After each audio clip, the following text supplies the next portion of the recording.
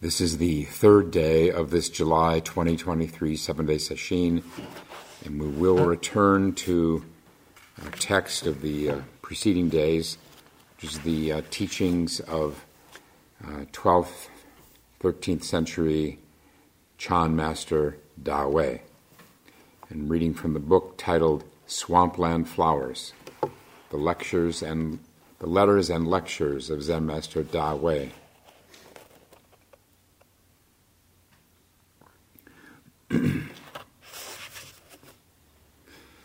He begins another letter.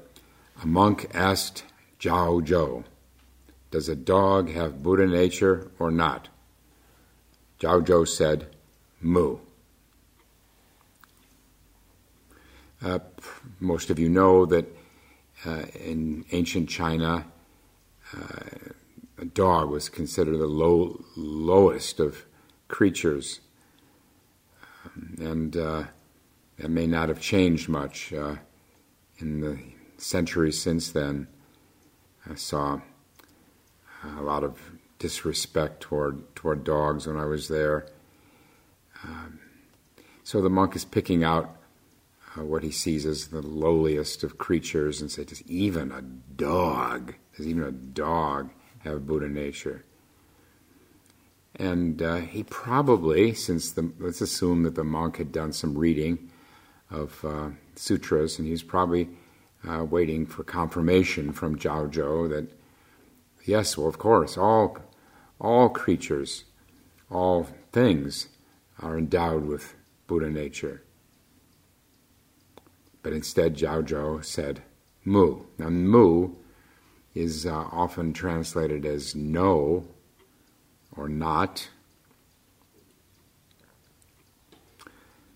The translation I like the most is for Mu is, it's not what you think.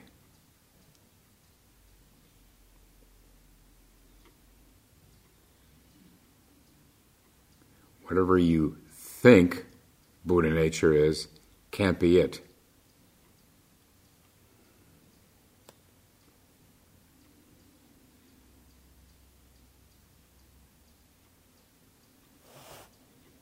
There's a verse in the Mumon Kan, the collection of koans, where Mumon says, you describe it in vain, you picture it to no avail.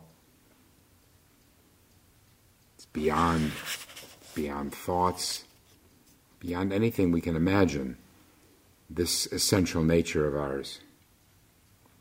And this became probably the most famous koan ever in Zen.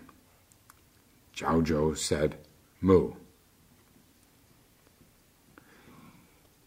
And then Da Wei comments, this one word, Mu, is a knife to sunder the doubting mind of birth and death. That is, the mind of attachment to things, ideas. Attachment to life. The handle of this knife is in one's own hand alone. You can't have anyone else wield it for you. To succeed, you must take hold of it yourself. You consent to take hold of it yourself only if you can abandon your life.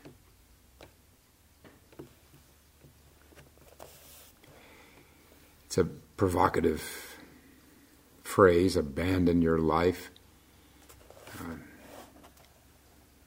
Used to think when I was working on Mu, used to think this means to be ready to die in the ordinary sense, the conventional sense of die. Just be ready to jump over a cliff. That's not what he's talking about. You don't have to jump over the cliff if you just let go your hold on the cliff of your mental attachments. Especially these deep-seated ideas about yourself. That's first and foremost. Ideas about ourself as being this or that. Ideas about others. ideas about the nature of reality, about the way things are. This is the way things are. We just absorb this over the course of our socialization and our our education. It's just the way things are. How can we possibly abandon our deep-seated attachments to our understanding of life, our knowledge? Well, by losing ourselves so thoroughly in our practice, whatever it is, that such thoughts, such concepts disappear.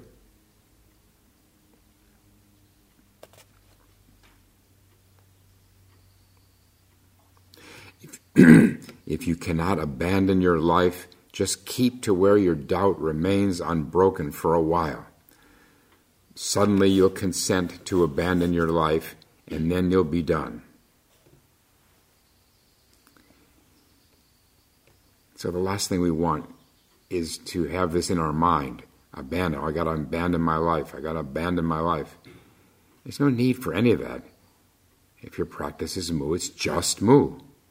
The abandonment, so-called, will happen through absorption in mu.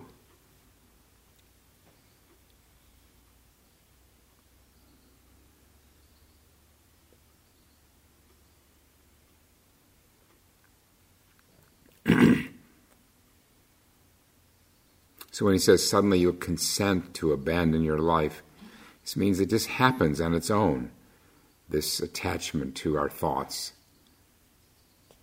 Only then, he says, will you believe that when quiet it's the same as when noisy it's the same as when quiet, when speaking it's the same as when silent, and when silent it's the same as when speaking.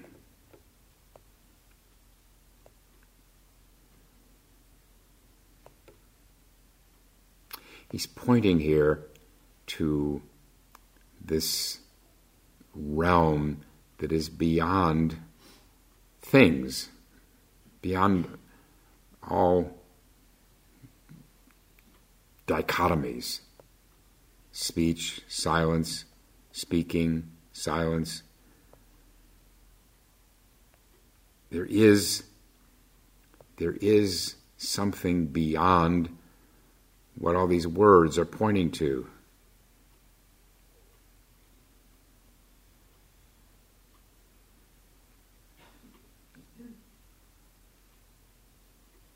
And we access that realm that's beyond such dichotomies.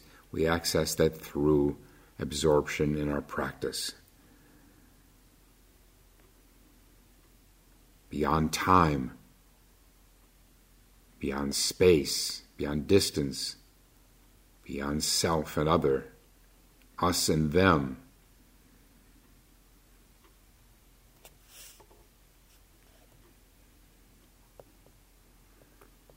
The chant we do, the long chant, affirming faith in mind, is full of these kinds of reminders that there's something beyond these dualities.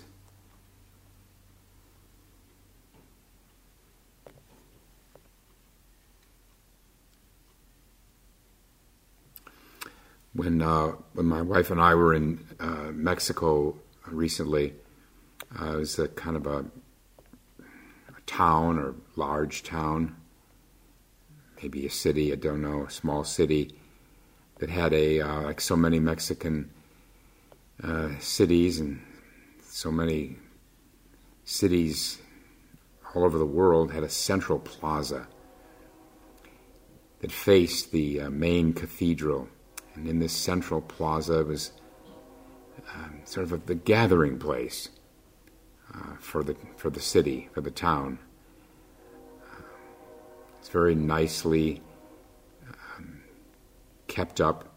There was a gazebo in the middle, kind of a bandstand where they would occasionally have the local band, Mexican bands, play. Mariachis would be there at any given evening, or even during the day. Sometimes there'd be 2, 3, 4 different mariachi bands. And there's a lot of just general kind of foot traffic, people walking, promenading around. There were vendors selling ice cream and balloons and different kinds of things for kids. A lot of kids running around, chasing one another. People taking photos in front of the big cathedral, picturesque cathedral.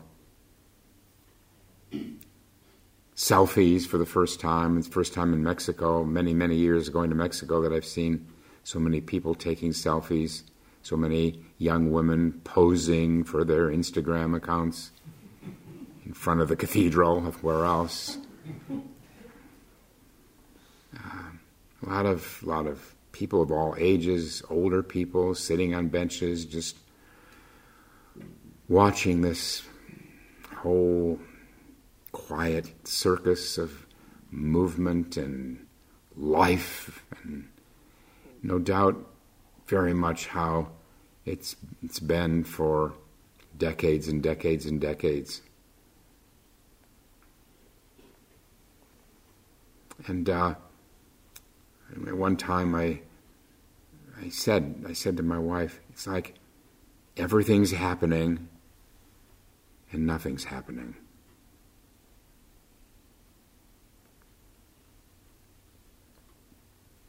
There's within all of this dynamism, all of this movement and life and laughing and music and everything, there is that which is unmoving, unchanging, that which is eternal, beyond time.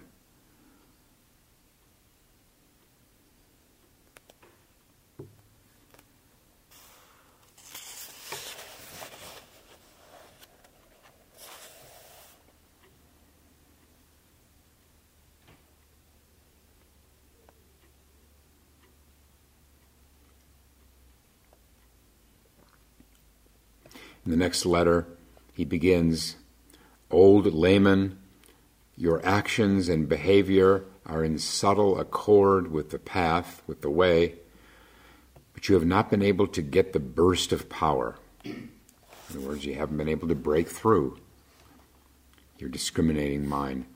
"If in your daily activities, responding to circumstances, you do not stray from your past footsteps, even though you haven't gotten the burst of power, still, on the last day of your life, the king of death will have to fold his hands and submit. How much the more so if you reach the moment of realization." For those of you who don't know, the king of death is a reference to popular Buddhism, where Yamaraja, the lord of death, awaits us when after we die, and we come before him with our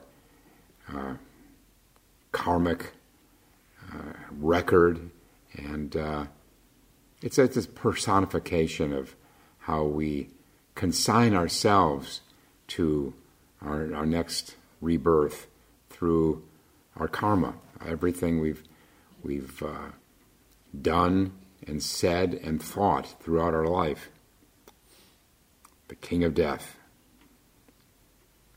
And this is no doubt good news for the recipient of this letter. Even though you haven't broken through, Yamaraja will have to fold his hands and submit. So it's very promising. A lifetime of practice, that we're gonna go out in good shape.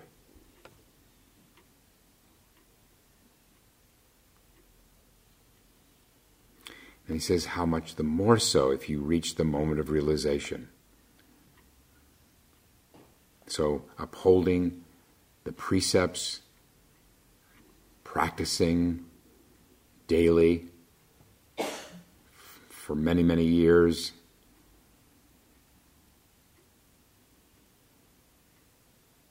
This will serve us well in terms of a felicitous rebirth. All the more so, though, to see through this whole matter of rebirth, see beyond it, to that which is beyond birth and death.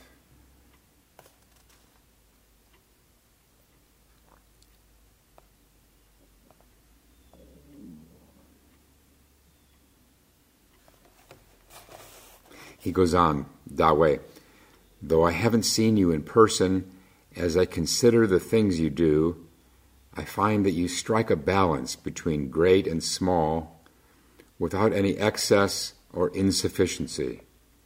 This is where you accord with the way. At this point, don't have any thoughts of affliction and don't have any thoughts of the Buddha Dharma either. Both the Buddha Dharma and afflictions are extraneous matters. Yet don't think of them as extraneous matters either. So it sounds like this layman who had written to Dawei is facing in his old age, he's facing the uncertainty of the time of his death, as many of us are facing that. And Dawei is saying it doesn't help to be dwelling in thoughts of the Buddha Dharma, much less thoughts of our particular afflictions that we have, our defilements, all the forms of our greed, anger, and delusion. Thinking about them from time to time, reflecting on these stains of our character and personality. These can be of some value, but even more so is to refrain from thinking about ourself and our karma. Very, very Zen emphasis. Other forms of Buddhism might talk about having,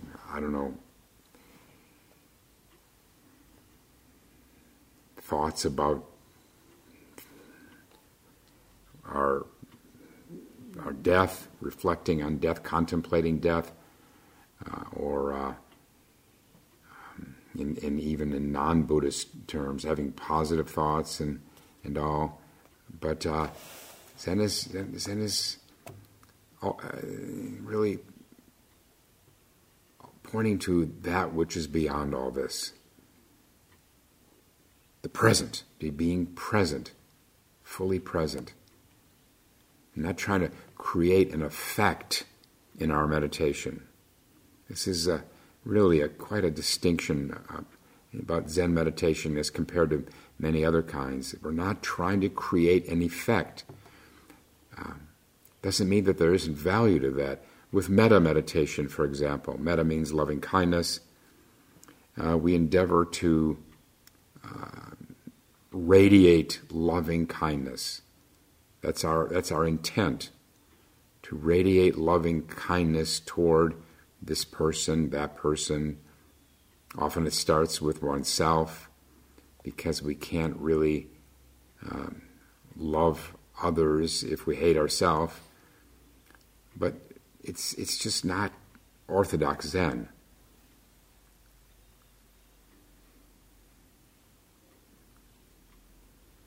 Zen, the emphasis is emptying the mind so that our innate lovingness will emerge, will flow. Emptying the mind through just breath practice or koan practice. And in that way, we do find, if we stick with it long enough, that we do become more loving.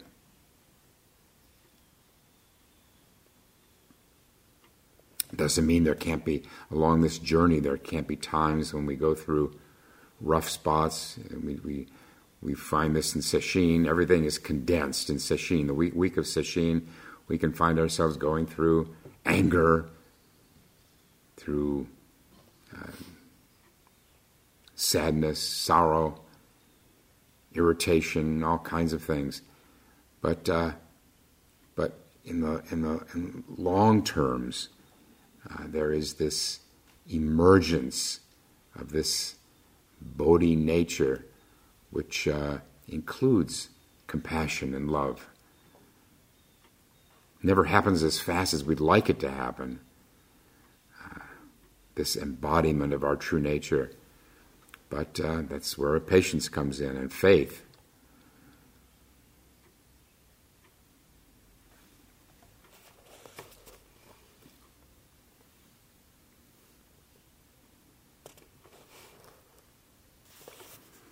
And the next paragraph, he quotes a sutra. Sentient beings are inverted. They lose themselves and pursue objects. This was made into a koan. It's a koan in the Blue Cliff record. That's how it starts. The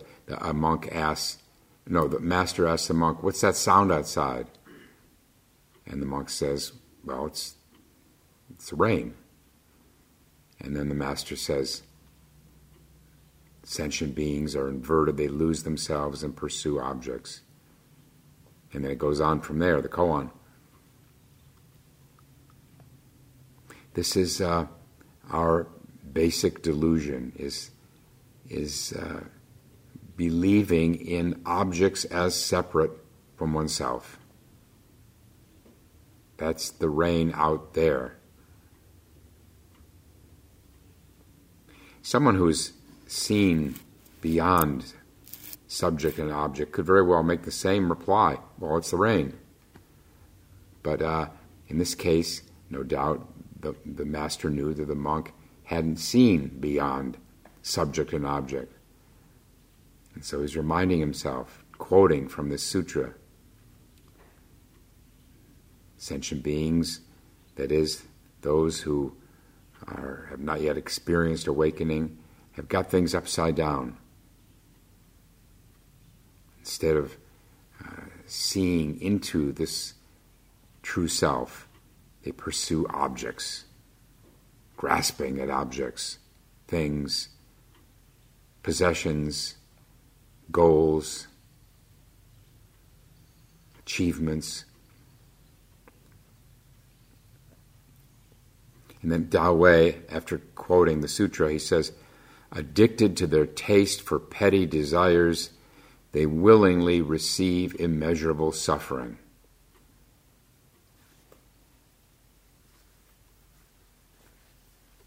And so potently describes the average person, addicted to our taste for petty desires. And that addiction, that attachment to grasping leads to suffering. It's not a moral issue if we spend our lives craving more money and houses and cars and clothes and everything else. It's not a moral issue. It's just a causal issue. We set up the effects of pain by being so obsessed with these things, by devoting our lives to accumulating things.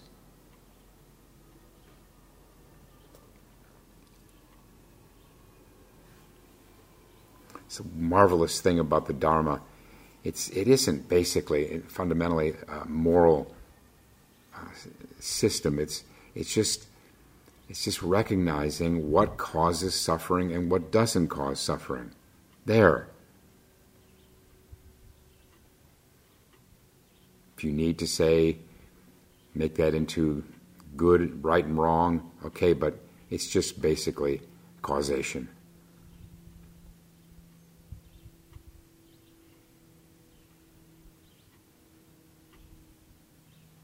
And here, this next part we heard yesterday from him, day after day, even before they've opened their eyes and gotten out of bed, while they're half awake and half asleep. Their minds are already flying around in confusion, pursuing a torrent of vain thoughts. Although their good and bad doings are not yet manifest, before they've gotten out of bed, heaven and hell have already instantly formed within their hearts. And when their actions do come forth, they've already fallen into the storehouse mind. Storehouse mind refers to what in Buddhist psychology is this, it's called the alaya vijnana, the storehouse consciousness or the storehouse mind, where everything we do and say and even think, our actions, our words, and our thoughts are deposited in this deep realm of consciousness where they lie, all of these things, moment by moment, until through causes and conditions they flower into effects. It's a chain of cause and effect.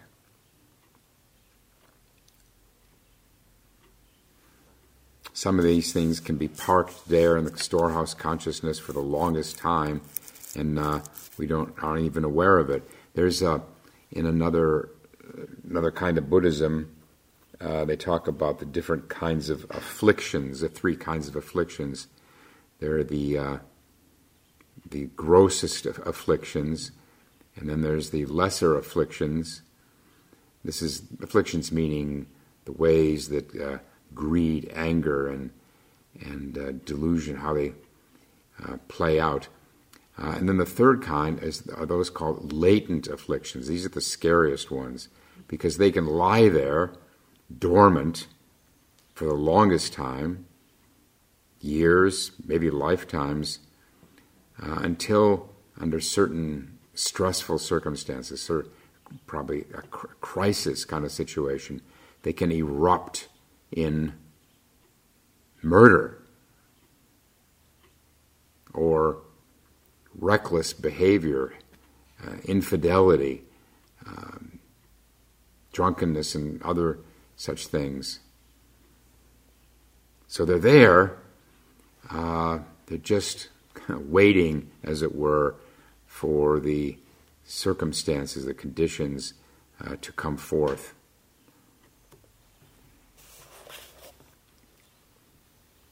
You can see evidence of these latent afflictions in just reading newspapers, reading the media, what goes on with people who seem more or less normal until they snap. Even people described as good people, churchgoers,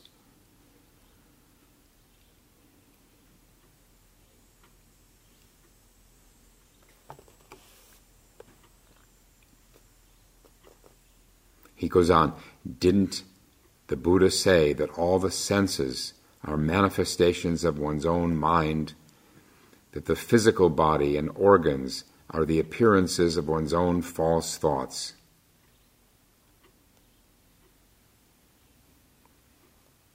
That is the non-dual nature of body and mind.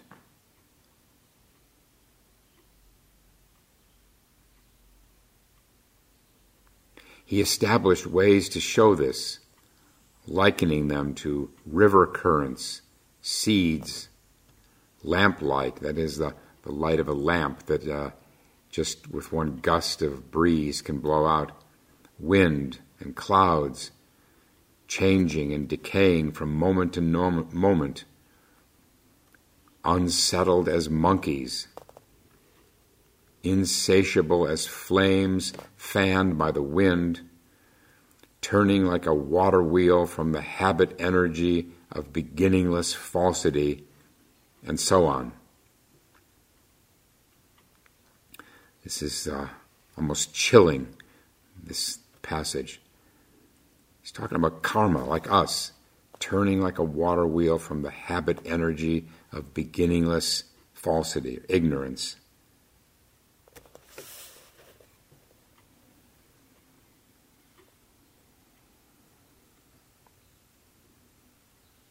If you can understand thoroughly like this, then it's called the knowledge that there's neither self nor others. Heaven and hell are nowhere else but in the heart of the person while she's half awake and half asleep, before she's gotten out of bed. They don't come from outside. When you're getting started but are not yet underway, when you're awakening but are not yet awake, that's a nice phrase. You're awakening but not yet awake. Okay, maybe he means it literally, in bed. But we could also use it in terms of the way. You could say that really, as long as we're sitting regularly, and all the more so if we attend sesshin now and then, that we are awakening as a continuous process happening, even if we haven't yet come to Kensho. You must diligently reflect back on this, but without struggling with it as you reflect back. If you struggle, you waste power. And then he refers to affirming faith in mind. Didn't the third ancestor, Sangsan, say so? And then he quotes that line from affirming faith in mind. When you try to stop motion to return to stillness, the stopping causes further commotion. So we have our own version is seek rest and no rest comes instead.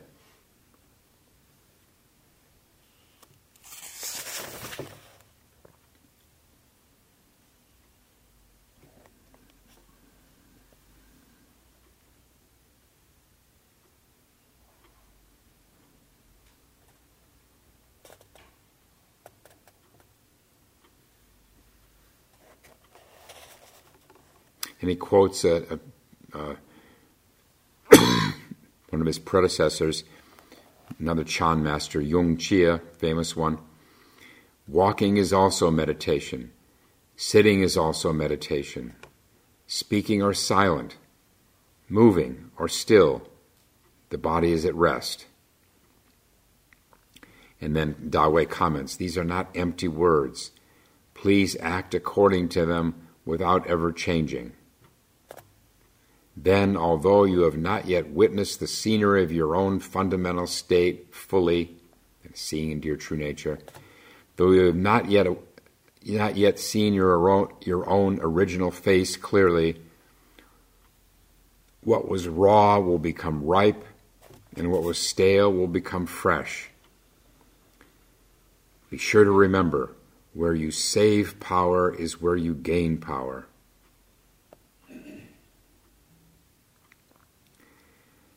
This catches my attention, this phrase, what was stale will become fresh. Probably we all have had periods where we feel stale in our practice. Even in this sesshin now, I've heard from several people who very sincerely, honestly say that they feel their practice has gotten stale, flat. It can't stay stale in a 7-day sesshin. And the fact that even though one has felt one's practice is stale, that one still comes to a 7-day sesshin, means that one's true nature, one's bodhi mind is alive and well, regardless of the temporary feeling of staleness. It means that one is also, one's faith mind, one's faith is there, it's strong underneath the staleness or maybe discouragement, to be willing to commit to a 7-day sesshin, or even a shorter sesshin. This is very promising. It means really you're not taking yourself so seriously. You're not taking your temporary flatness as that, the flatness of your practice as that something that is essential to your nature. There's a knowing at some level that this is just a temporary state, and you can find your way through that. And there's no better way to do that than sitting 10 or 12 or more hours a day with, in this case, 60 other people. Tremendous power that can come from that, even if you start out flat.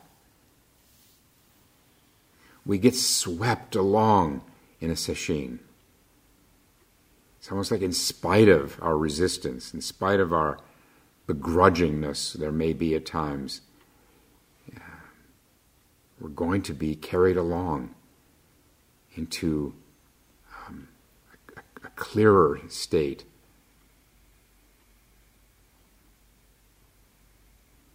This is the faith that sometimes we have to rest in this faith to get through the first half of a sesshin, when it can be quite a slog, let's face it.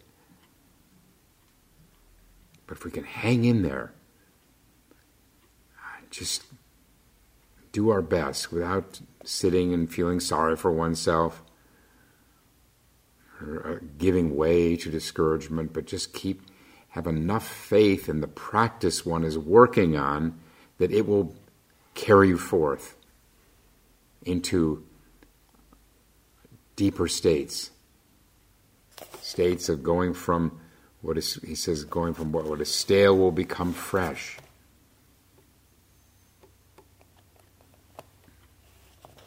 There's no one who can go through a 7-day sesshin and not come out the other end feeling freshened, inspired.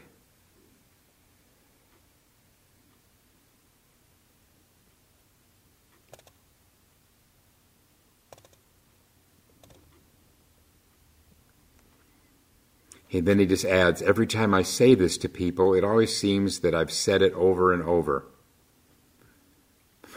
By the way, that's pretty much how, well, just speaking for myself, how you feel as a teacher. You're saying pretty much the same things year after year.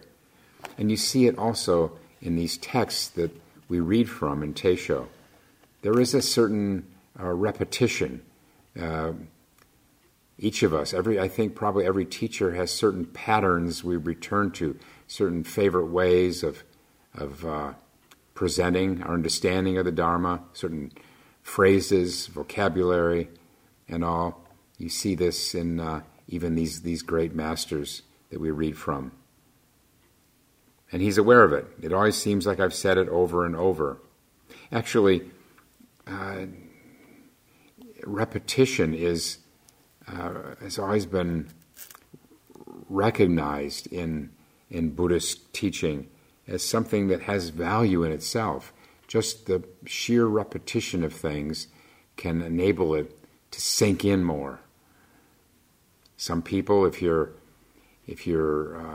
maybe in that stale state, you get annoyed hearing the same thing over and over.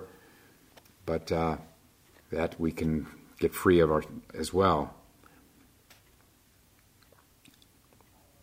And the Dharma is pretty simple, really. Don't dwell in your thoughts. That's a good start right there. That covers about 88% of it. Don't have more faith in your thoughts than in your practice that you're working on.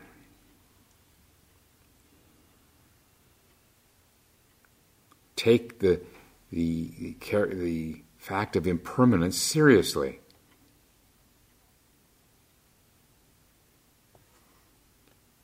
But back to his words. It seems I've always said it over and over. Most take it lightly and won't consent to make it their task. Here too, have to say that the first 2 or 3 days of sesshin, I think any teacher recognizes that a lot of our words just ricochet off people. as compared to later in sesshin, when there's so much, one has done so much sitting, and thoughts have settled so much.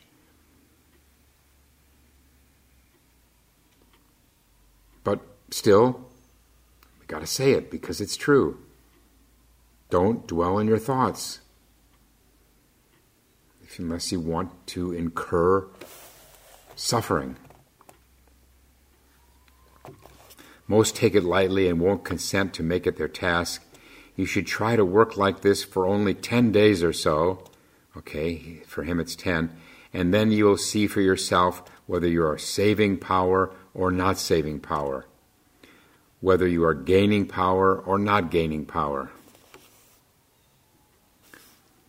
I'm not sure about these phrases because I don't know Chinese.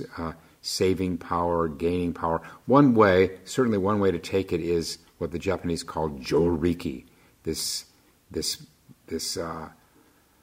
energy, this concentrated energy that comes from concentration. This is what we see develop when we're sitting day after day a lot, is we acquire or we gather more joriki. Samadhi power is another word for it.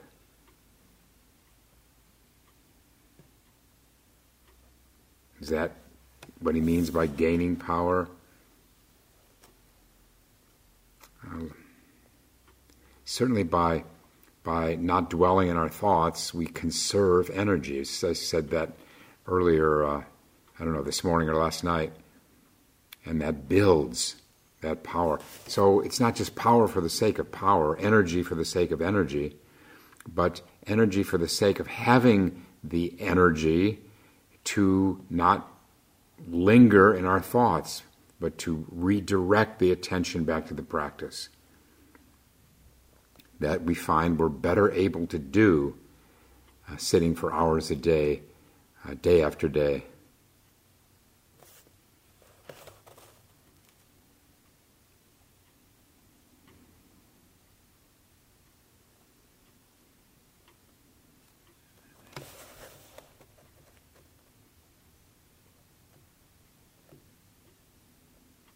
And then one final short paragraph, he again addressing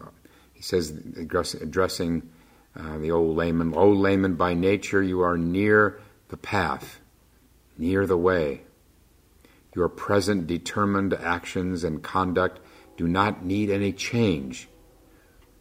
In comparison with other people, you've already gotten 9,999 parts out of 10,000. You just lack that final burst of power, the final breakthrough, closing the deal, closing the gap, the imagined gap between oneself and one's practice."